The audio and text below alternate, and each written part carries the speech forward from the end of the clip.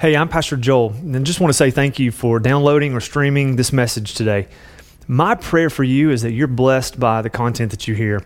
As a church, our desire is to make disciples of Jesus, and we do that by helping people to trust and follow Him in every aspect of their daily life.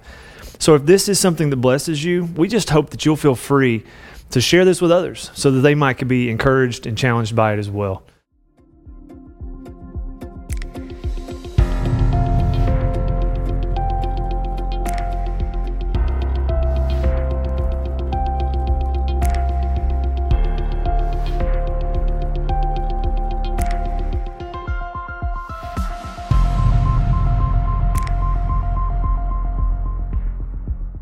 For those of you who don't know me, my name is Paul Wingfield. I'm a student pastor here.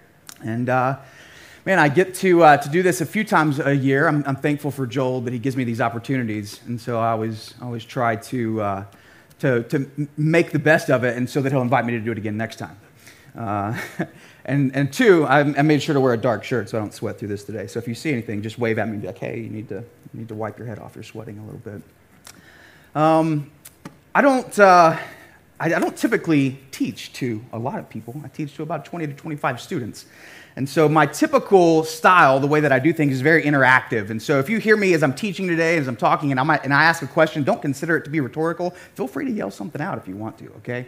I'm not going to be offended at that, and I will appreciate it. And any nods and amens, those help too. So as I was supposed to preach, actually, on May the 2nd is when I was originally going to be able to come up here and do this, but no thanks to Nathan Ellis not being able to do it this weekend. It got bumped up a little bit, so I was like, okay, I got to start praying. Lord, what do you want me to teach about? What is it that our congregation, that our body, whether here or whether they're online, what do we need to tell them? What do you want to tell them?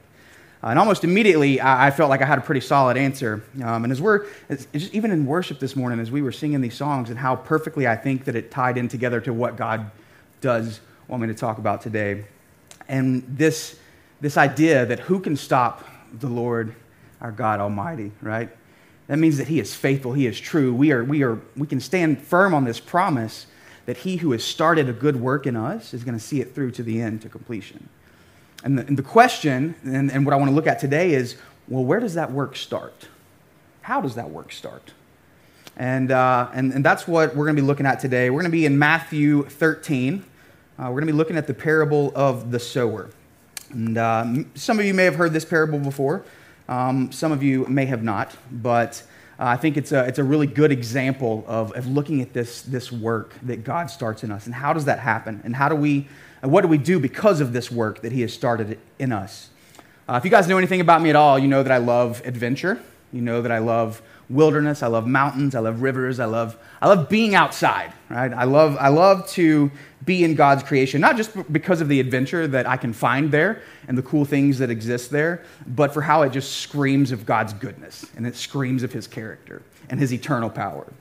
We even see in Romans 1 that He says that He reveals Himself to us, namely His divine nature and eternal power, through that which has been made, so that we wouldn't have any excuse.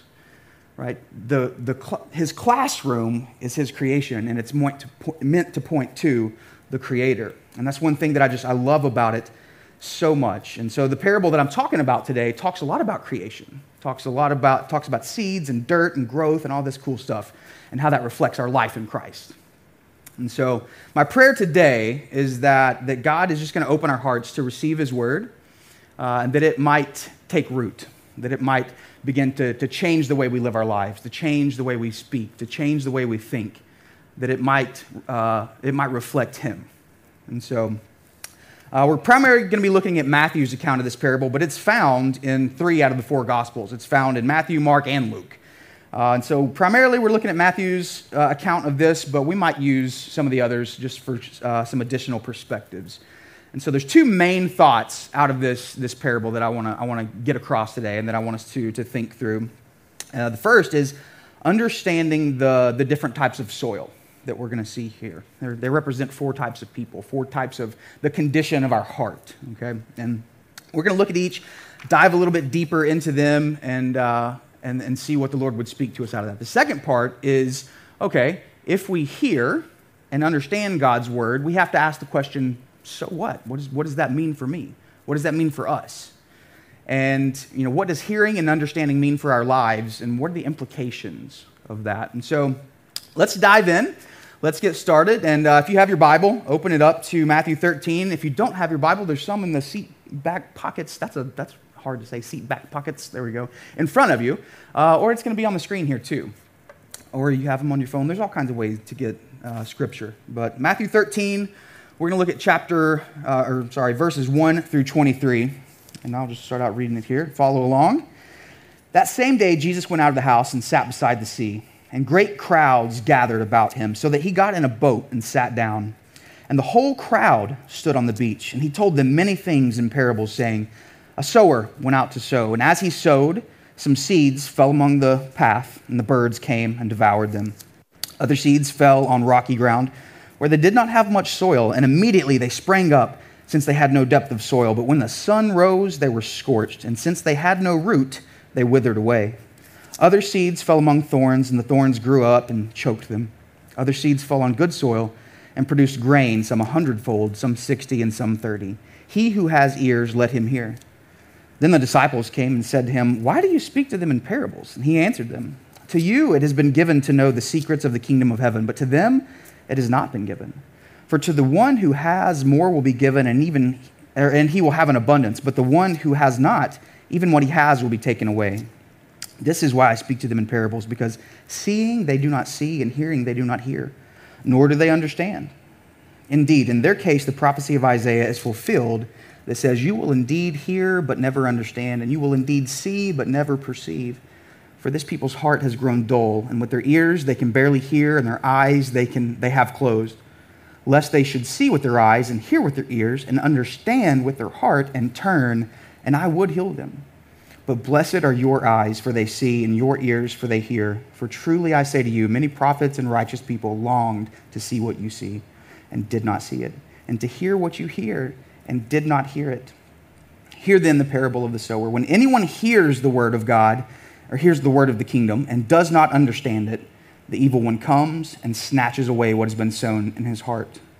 This is what was sown along the path. As for what was sown on the rocky ground, this is the one who hears the word and immediately receives it with joy, yet has no root in himself, but endures for a while. And when tribulation or persecution arises on account of the word, immediately he falls away. As for what was sown among the thorns, this is the one who hears the word, but the cares of the world and the deceitfulness of riches choke the word, and it proves unfruitful. As for what was sown on good soil, this is the one who hears the word and understands it. He indeed bears fruit and yields, in one case 100-fold, in another 60, and in another 30. We see a few different things here that we need to dive in and kind of understand. We see Jesus telling this parable to the crowd, and then the disciples are like, hey, why do you do that? Why are you talking to them in these parables? And so he explains the parables to his disciples. And I want to lead out with what he tells the disciples first, okay? He explains to them why he tells the crowd these kingdom truths in kind of this mysterious manner, right? He's like, why couldn't you just make it easy to understand, right? That's what I always think when I think of this. But in verse 11, he says, to you, speaking to the disciples, to you it has been given to know the secrets of the kingdom of heaven, but to them it has not been given. For to the one who has, more will be given, and he will have an abundance, but to the one who has not, even what he has will be taken away. And that sounds kind of harsh at first. But my hope is that by the end of our time together today, that you're going to be encouraged and that you're going to be challenged with why that part is important. To you, you've been given the kingdom secrets for you to understand if you are in Christ. And so with that being said, I want to look at the seed and the soils. And again, you know that I love wilderness. I love adventure. And I love that Jesus here is stepping into his classroom to use it to teach. It should come as no surprise that he would do that, right? He's using all of which he has created to point to himself.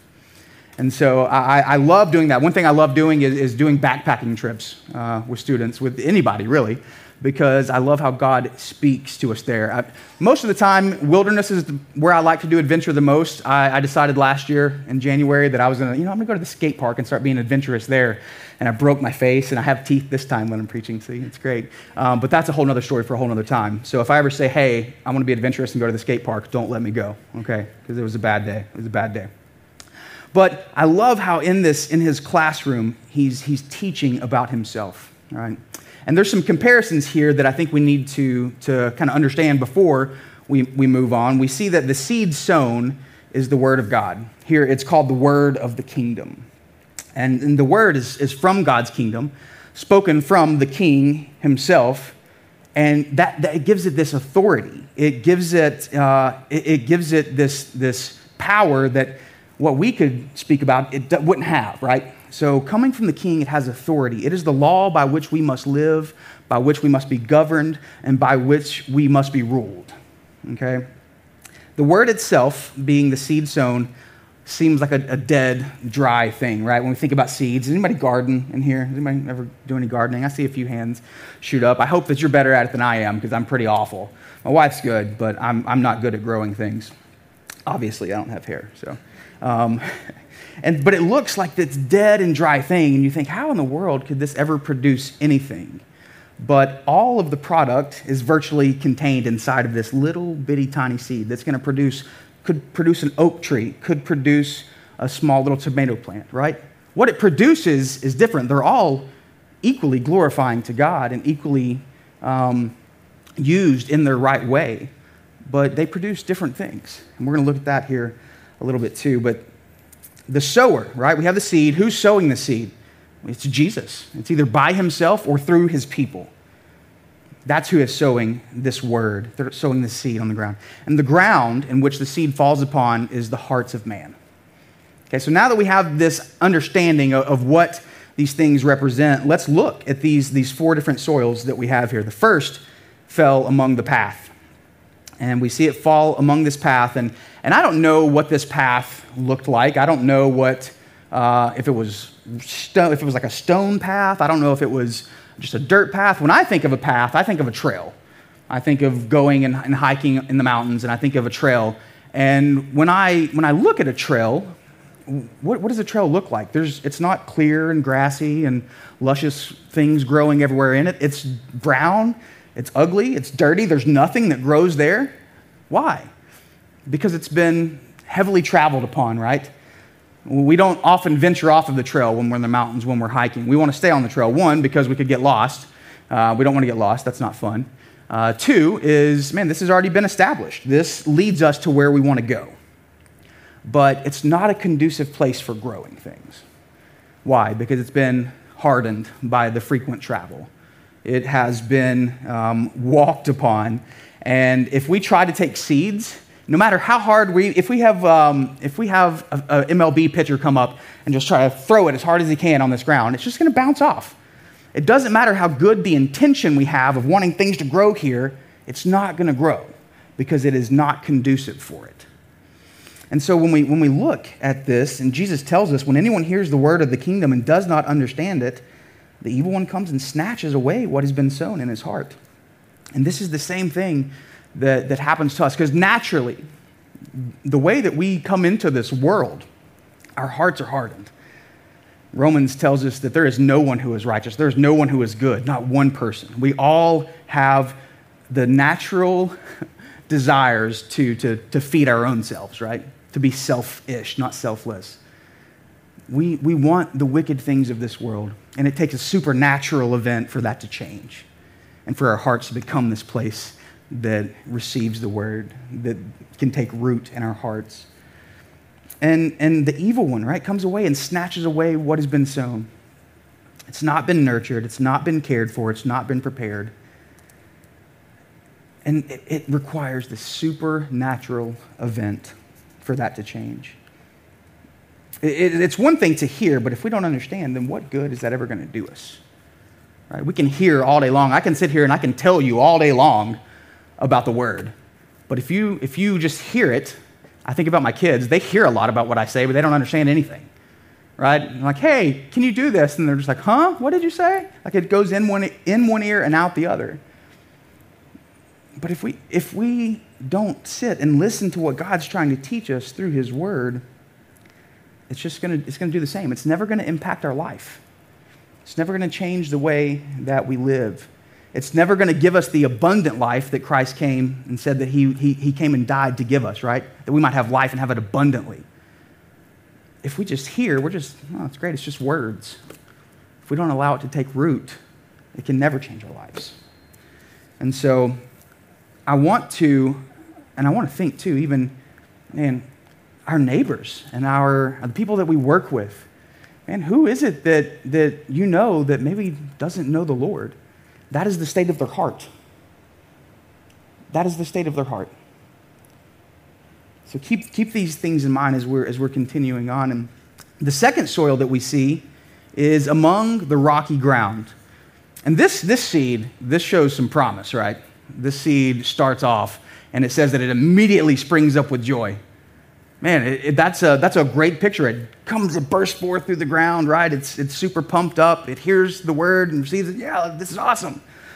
But because this person has no root, it says when tribulation comes along, it says right here, as for what was sown on the rocky ground, this is the one who hears the word and immediately receives it with joy, yet has no root in himself, but endures for a while. And when tribulation or persecution arises on account of the word, immediately he falls away. This is troubling to me. This is troubling because we see this person, they receive this news with joy. That means they actually believe it's good news, right? They receive it. Yes, the gospel, it's good news. I want this. But because they didn't really allow it to take root, when tribulation comes, not if, but when trial or tribulation comes on account of this word, he falls away. He's withered. He falls away because he has no root. That is a scary picture to me. It means that they believe this is good news, and I think of so many times, and how many times is this us, right? How many times do we even see this? People receive it. Maybe we tell our friends, man, they're like, yeah, man, we know somebody who has accepted the good news of the gospel of Jesus, and immediately they're like joyful, they're showing up, they're coming to church with it, they're reading their Bibles, and then all of a sudden, a couple weeks later, it's like, where did they go? Not seen them in a while. Like, what happened? And then you talk with them, and they're right back in living the same lifestyle that they were. It didn't take root. It did not change things. It didn't allow it to take root so that it would truly bring forth this fruit and change their lives. And I found a video I want to show you. It's about a minute long, but I think it illustrates the picture of this perfectly. So if you guys would just play this video real quick.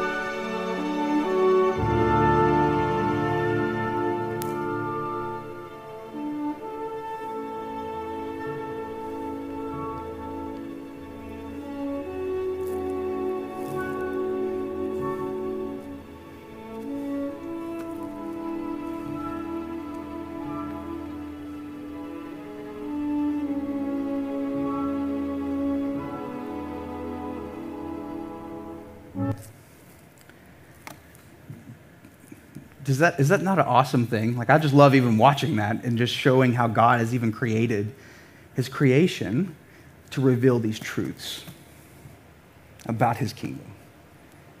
It was like 9 days before that seed sprouted through the surface. But initially, what did it do? It did some deep diving root work. It had to send its roots down to find good water source, right? Plants can't survive without water and good nutrient-rich soil. It was pushing its roots down deep, shooting its roots out to the side to help bring some stability, right? So that when trials and tribulation come on account of the word, that it's going to remain solid. It's going to remain firm. And that's no different than our life in Christ. If we don't allow his word to take root in our hearts, man, we're just going to fall away. But if we do allow his word to take root, we know that we're going to produce fruit inevitably someday because of that. We will be healthy. We won't fall away when the trial comes. We won't be scorched when the sun comes up because we have strong roots. That's the important part of understanding what we hear. In this parable, again, they hear the word and receive it with joy, but they didn't understand it, right? If we come here and no matter how much we teach week after week after week, if you're not allowing this to take root in your heart and to try to understand it, fruit cannot come from that. These kingdom truths that we have, they can never impact our lives and cause us to be fruitful if we don't allow it to take root. I even think about in Galatians 5, this is not up there for you, but Galatians 5:7 says that, you were running the race well. Who hindered you from obeying the truth? As Paul is talking to one of his disciples, and it's this idea of, man, you were running this race well. You started out strong, but what hindered you? What stopped you? And we're going to see a little bit of that in the next soil, but when there is hearing, but there is no obedience to what we have heard, fruit is impossible. Because at a root level, there has been a disconnect from that which provides life, right? There has been this disconnect that if we are disconnected from Christ, we can do nothing. And there's no dependence on him for life. Only he can produce this in us. And I was reading a commentary about this. Matthew Henry, some famous theologian guy, he wrote something very interesting, and I want to share this with you. He said, observe, persecution is represented in the parable by the scorching sun. The same sun which warms and cherishes that which was well-rooted, withers and burns up that which wanted root. As the word of Christ, so the cross of Christ is to some a savor of life unto life, to others a savor of death unto death. The same tribulation which drives some to apostasy and ruin works for others a far more exceeding and eternal weight of glory. Trials which shake some confirm others. So how do we allow that to take root? How do we allow the word of God as it falls upon the rocky soil of our hearts? How do we allow it to take root? And I think John 12:24 gives us the perfect example of this. And we just saw a good picture of it in this video. John 12:24 says, truly, truly, I say to you, unless a grain of wheat falls into the earth and dies, it remains alone. But if it dies, it bears much fruit. We live in a culture, in a society that is all about us. It teaches us, do whatever you want, follow your heart, do whatever makes you happy. But if we don't die to ourselves and give everything that we have to Christ, we can't produce fruit. Quite naturally, I'm selfish. I'm a selfish person, and I want to hold on to things that preserve my own self. Right? I don't want to lay my life down for my wife like Scripture calls me to. That's hard. But if I don't, no fruit can come in my marriage. And in the same way that Jesus laid his life down for us, we have to lay our lives down for others. The third soil is very similar, I think, to the second soil. And we see here that the seed that fell among the thorns represents those who hear the word, but the cares of the world and the deceitfulness of riches choke the word and prevent it from being fruitful. And I think the first thing we need to understand is that the thorns that are choking the word, they're described as the cares of the world. Do you remember when in the garden, the garden was perfect. Thorns did not exist until the fall of man, until sin entered the world. So when sin entered the world, so did thorns. The land became cursed because of the fall of man. because of the sin of Adam. And I think that's a beautiful picture. It may not be a beautiful picture, but I think it's a good description of how these thorns and how they go along, and they are our sin. They are our concerns and our earthly desires. And I think of when we look at these cares that are compared to these thorns, what are they? They're entangling. They're scratching, right? They're painful. Have you ever just seen like one thorn plant? Is there only just one thorn plant, or are there 100 of them together? Like you'll be walking along in the woods, and then all of a sudden you end up in it, and you're just like, oh man, like how did I get in here? And then it's all in your clothes and your skin, and you're having to like pick it out and trying to get back out. It becomes really difficult to recede out of thorn bush, right? Like you need people there that can help you and hold things for you. And it's funny, I think when I take my kids hiking, and there's places along the trail that may not be so well traveled, thorns grow up over the trail. And I think about, I'll step through them or whatever. My kids are like, they get so concerned. They're like, I can't walk through there. They're like, what if it scratches me? I'm like, yeah, what if it scratches you? But I'm going to hold it to the side for you. Don't worry about it. Just let me hold it. Don't get so concerned about the pain that's going to come, but let me help you through these thorns. Because I can do that. And isn't that a good picture of what community should look like? Isn't that a good picture that, man, when we do find ourselves among the thorns, to know that somebody can step in and say, hey, you know what? I'm willing to get my hands pricked to remove some of that from you. I'm willing to enter through some pain to help a brother or a sister out. And as we need community. We need people to step in and help us with these cares, these thorns that ensnare us. And the second thing about thorns is, by their nature, they're just invasive, right? They multiply like crazy. They multiply far faster than just normal plants do. And isn't that just like sin? Isn't that just like sin when we're sitting there and we think that we're good, right? We think that everything is good, and we start seeing a little thorn come in. It's like, oh, that's a little thorn bush. It's not going to bother me. We don't pay any attention to it. We just leave it there because it's not bothering us yet. But then the next thing you know, you come back and it's just like there's 100 of them. You're like, oh my gosh, how did this happen? When we give a thorn an inch, what does it do? It takes a mile. And it's no different with sin. When we see sin and we're like, oh, you know what? I'm not tempted yet. I'm okay. I'm like, this is fine. It's not going to overtake me.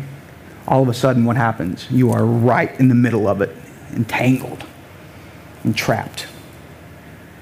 And this seed that has fell among the thorns, it's our sins, right? Paul even talks about, he says, I've been given a thorn in my flesh, right? He calls it a messenger of Satan to torment him, right? These thorns are a hindrance to us. They are a hindrance to our profiting by the word of God. The second thing, after the cares of the world, it talks about the deceitfulness of riches. That's a big one, right? We live in a society that glorifies and idolizes wealth, right? I think about my kids even, that when they watch these kids' YouTube shows, and it's all about these families that live out in all these big cities, and they watch other kids open toys all the time, which I don't understand that. But they sit here and they have all these great big backyards, and they have Ferraris and all these nice cars. And my kids, to this point now, my 4-year-old daughter, she was like, I want a Ferrari. And I'm just like, okay, like that's cool. Ferraris would be cool, sure. But don't let that be what becomes our idol. Don't think that those things are going to make you happy. And I think the deceitfulness of wealth is just that, as we pursue these earthly things that we think are going to make us happy. We pursue these things, oh man, if I just had a newer car, man, then I'd be happy. If I just had a bigger house, then I would be happy. If I just had a bigger salary, then I would be happy. But what happens when you get a newer car and you get a bigger house and you get a bigger salary? Are you ever content, or do you always want more? I know for me that I get to these places and I'm like, oh, well, now that car's old, now I'd like a newer car. Like, how do we combat against these things? This is the enemy, that he brings these deceits and these lies, and he chokes out what might be fruitful. These things aren't bad. Wealth is not bad. But when we idolize them, they become our God. And I'm even reminded of the story of the rich young ruler that we see in a couple more chapters further in Matthew. And he comes to Jesus and he says, "What must I do to inherit eternal life?" Jesus begins rattling off the 10 Commandments. And he says, "I've done all those things. I've kept all those things since I was a boy. What do I still lack?" And Jesus says, "Well, if you would be perfect, go sell everything that you possess, give it to the poor, and then you will have treasure in heaven, and then come follow me." And what happens? It says that the young man went away very sorrowful because he had great wealth. He had great possessions. And we hold so tightly to our possessions, so much more than we do to the Word of God sometimes. And because of that, those possessions end up rising among us, and they choke us out, causing us to be unfruitful. It's not necessarily the riches themselves, but the deceitfulness of them. They cause us to want to hold on to things so tightly. And just like the seed without root that needed to die first, we must continue to lay our life down on a moment-by-moment basis sometimes. Because that's where we're going to find it. Mark 8:35 through 36 says this, "For whoever would save his life will lose it. But whoever loses his life for my sake and the gospel's will save it. For what does it profit a man to gain the whole world and forfeit his soul?" It's not just a one-time and done thing, right? We have to continually choose to lay our life down every day. And we can't do that on our own. Again, it takes a supernatural work of God to accomplish that within us. And that brings us to the last soil. The first three, there were some common things, is they heard, but they didn't understand, right? They heard and they didn't understand. So this is the soil, the good ground, right? The one that we all want to be. And there's one thing that defines what good soil actually is, and that's fruitfulness. John 15 says that this is how you're going to be proven to be my disciples, is right by the fruit that you bear. So how do we do that? And I found a few interesting things about this soil that I'd never really seen before as I read through this parable. And it's that Jesus, he doesn't say this was perfect soil. He doesn't say this soil was perfect. It was thornless. It was rockless. He doesn't mention any of that. And I think when we see this, he doesn't say that there's no stones, no thorns among the ground, but that there was nothing that was preventing its fruitfulness. Because we can get pretty easily discouraged from the first three soils. You're like, "Oh man, I see myself in a little bit of all those." Yes. Once you become a believer, that doesn't just mean that you're perfect. There's no thorns among you. There's no rocks. There's no hardened parts of our hearts. That's not true. It's the beautiful part of sanctification, is that God is continually chipping away at us until we meet him, and then we become perfect. And this good soil, we are not free from sin, but we are freed from the rule of it in our lives, because we live according to the Spirit, not of the flesh. And that's a hard thing to wrap your mind around. It's been hard for me to wrap my mind around that at some times. But we need a constant water source, right? How do plants work? They work by having constant water, constant nutrients. And when they don't have it, the roots push themselves down deep to try to find it. It doesn't just say, "Oh, we can't find it, we're giving up." A plant's naturally created to push its roots down deep to try to find that living water that's going to bring it life. And it's the same for us if we want to produce fruit. We have to constantly be attached to Jesus if we want to bear this long-lasting fruit. Jesus says, "I'm the vine, you are the branches. If you abide in me and I abide in you, you will bear much fruit." You don't hear about all the work that you have to do there. He just says, just abide. And that word means to remain. And I love, in Spanish, it's permanecer, to be permanent. To be permanently attached to Jesus. That is what is called of us. How do we become permanently attached to Jesus? Man, it again goes back to a consistent and constant laying down of our lives for that. That he might be made greater, that we might become less, right? How are we doing that? How are we laying our lives down for the sake of the gospel? Fruit is inevitable if we have healthy roots. Fruit is inevitable when we remain in Christ. So how do we remain in a life-giving exchange, in a life-giving relationship with Jesus?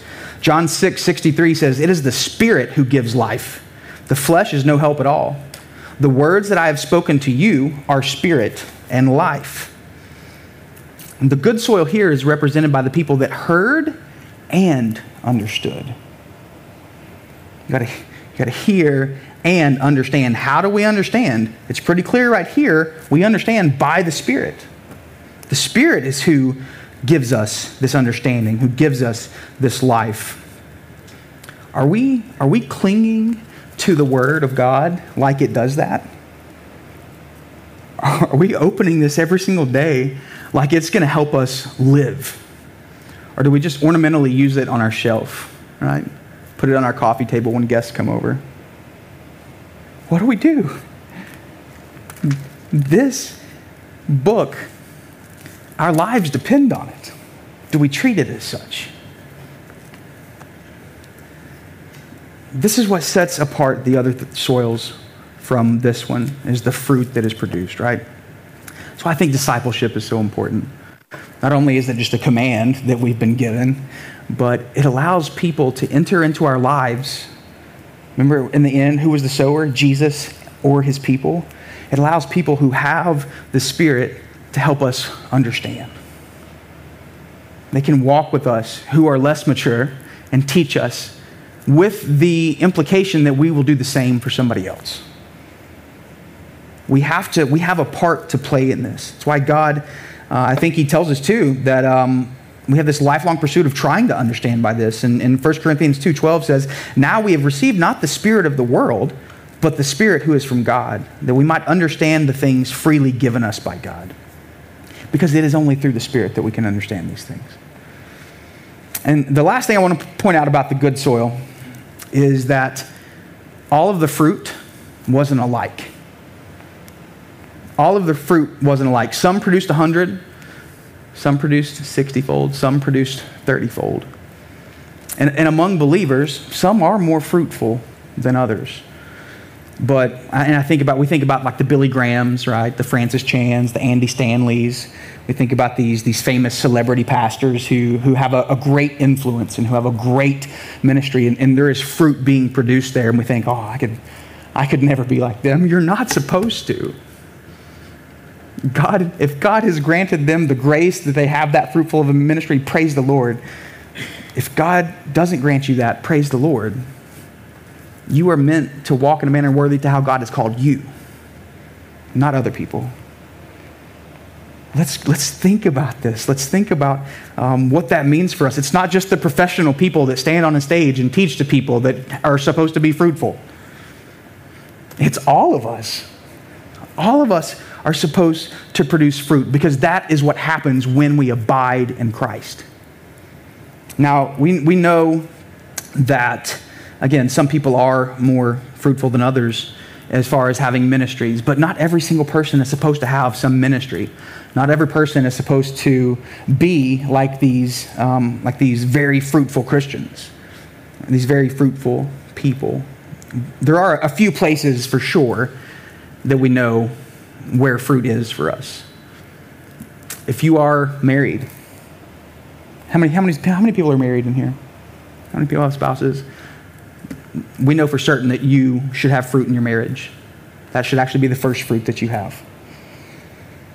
Because in the structure of the way that plants work, right, the first place that roots affect is the trunk. In the very center of our trunk, what holds up all of the fruit and the branches that we have is our marriage. I think about when you see a dead tree in your backyard. Josh Burke is very familiar with these. But when we see a tree, do we see dead trees? Does it look like they have places rotted out on the side first? Or does it rot from the inside out? It rots from the inside out, and they have these hollow trees. They look like they're healthy, but the inside is hollowed out. It is dead, and it will fall in a matter of time. And the same thing is, as a husband, the first fruit of my walk with Christ should be in my marriage. And that's often the first place from an external perspective that we can tell either the healthiness or the unhealthiness of roots is in a marriage. Outside of that, if you have kids, we know for certain if you have kids that you should have fruit there. You have been given them to lead them in the ways of the Lord. Now, outside of that, if the Lord wants to bless you with some awesome ministry, great. That's a bonus. If he wants to give you just a few other people to disciple along this path outside of your family, great. That's a bonus. But all of that only comes from being attached and being permanently attached to Christ. I came across this quote the other day, thinking about having this fruit, right, in our marriages and in our families, and this idea that our kids and our kids, we send them to school, right, to learn science, to get an education, right? We depend on a school system to do all of that educating for us. And in so many times, we've often done the same thing in the church. We depend on the church to disciple our kids. God has called up people to invest in children, to invest in youth. But my job should not have to exist. Children's ministers' job should not have to exist, because as parents, we should be doing that. And even as I was preparing this message, I am preaching to myself of how much I have depended on that in the past. I read this quote by this pastor named Paul Washer. He says, "Your children will go to public school and they will be trained for somewhere around 15,000 hours in ungodly secular thought. And then they'll go to Sunday school and they'll color a picture of Noah's Ark. And you think that that is going to stand against the lies that they are being told." Now, I'm thankful for Ashley and her heart for discipleship among our young people. She does much more than coloring pictures of Noah's Ark here. And I'm thankful for her investment in that and how she lays down her life for her volunteers and for these children. But we have to, as parents, as husbands and wives, we have to take this responsibility seriously. If we want to be fruitful, we got to start with our marriage. We got to start with our kids. We don't need to worry about anything outside of that until that is healthy. And I don't want you to take this message today. I don't want you to sit there and think, "Oh my gosh, he just said a whole lot of discouraging things." I don't want you to think that at all. What I hope that today does is I hope that it's going to help us all take a hard look at our life and say, "God, where are the hardened parts of my heart? Where are the rocky parts of my heart where I've not yet taken root or allowed your word to take root in me? Where are the concerns and the cares that I have in this world causing me to not be fruitful?